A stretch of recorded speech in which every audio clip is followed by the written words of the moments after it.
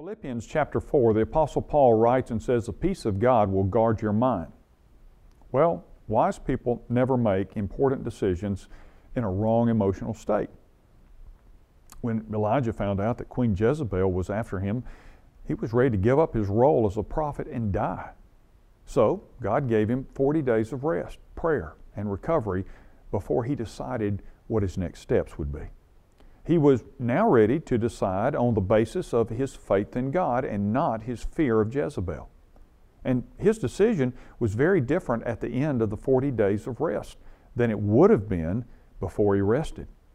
You've probably seen people make terrible decisions when they were drained or tired, maybe discouraged and afraid, that they would never have made otherwise. Generally speaking, you won't choose the right course of action when you're in the wrong frame of mind.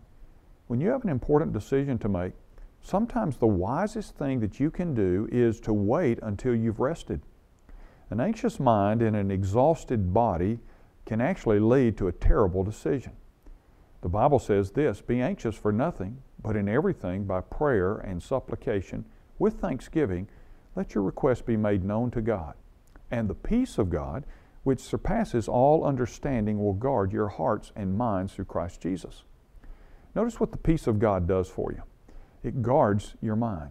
What does it guard your mind from? Well, from acting impulsively, acting selfishly, or acting maliciously.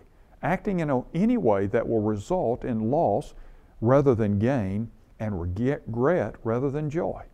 So today, if you've got big decisions to make, and you're tired, sick, there's something emotional that you're having to deal with, maybe it's time to reevaluate the decision process. Maybe it's time to step back, get some rest before you have to make a decision that you may later regret. If you'll take the counsel of Scripture, you'll find rest in God, and then you'll find the capability emotionally to make the right call. I'm Ray Jones, and that's another heart truth for your day.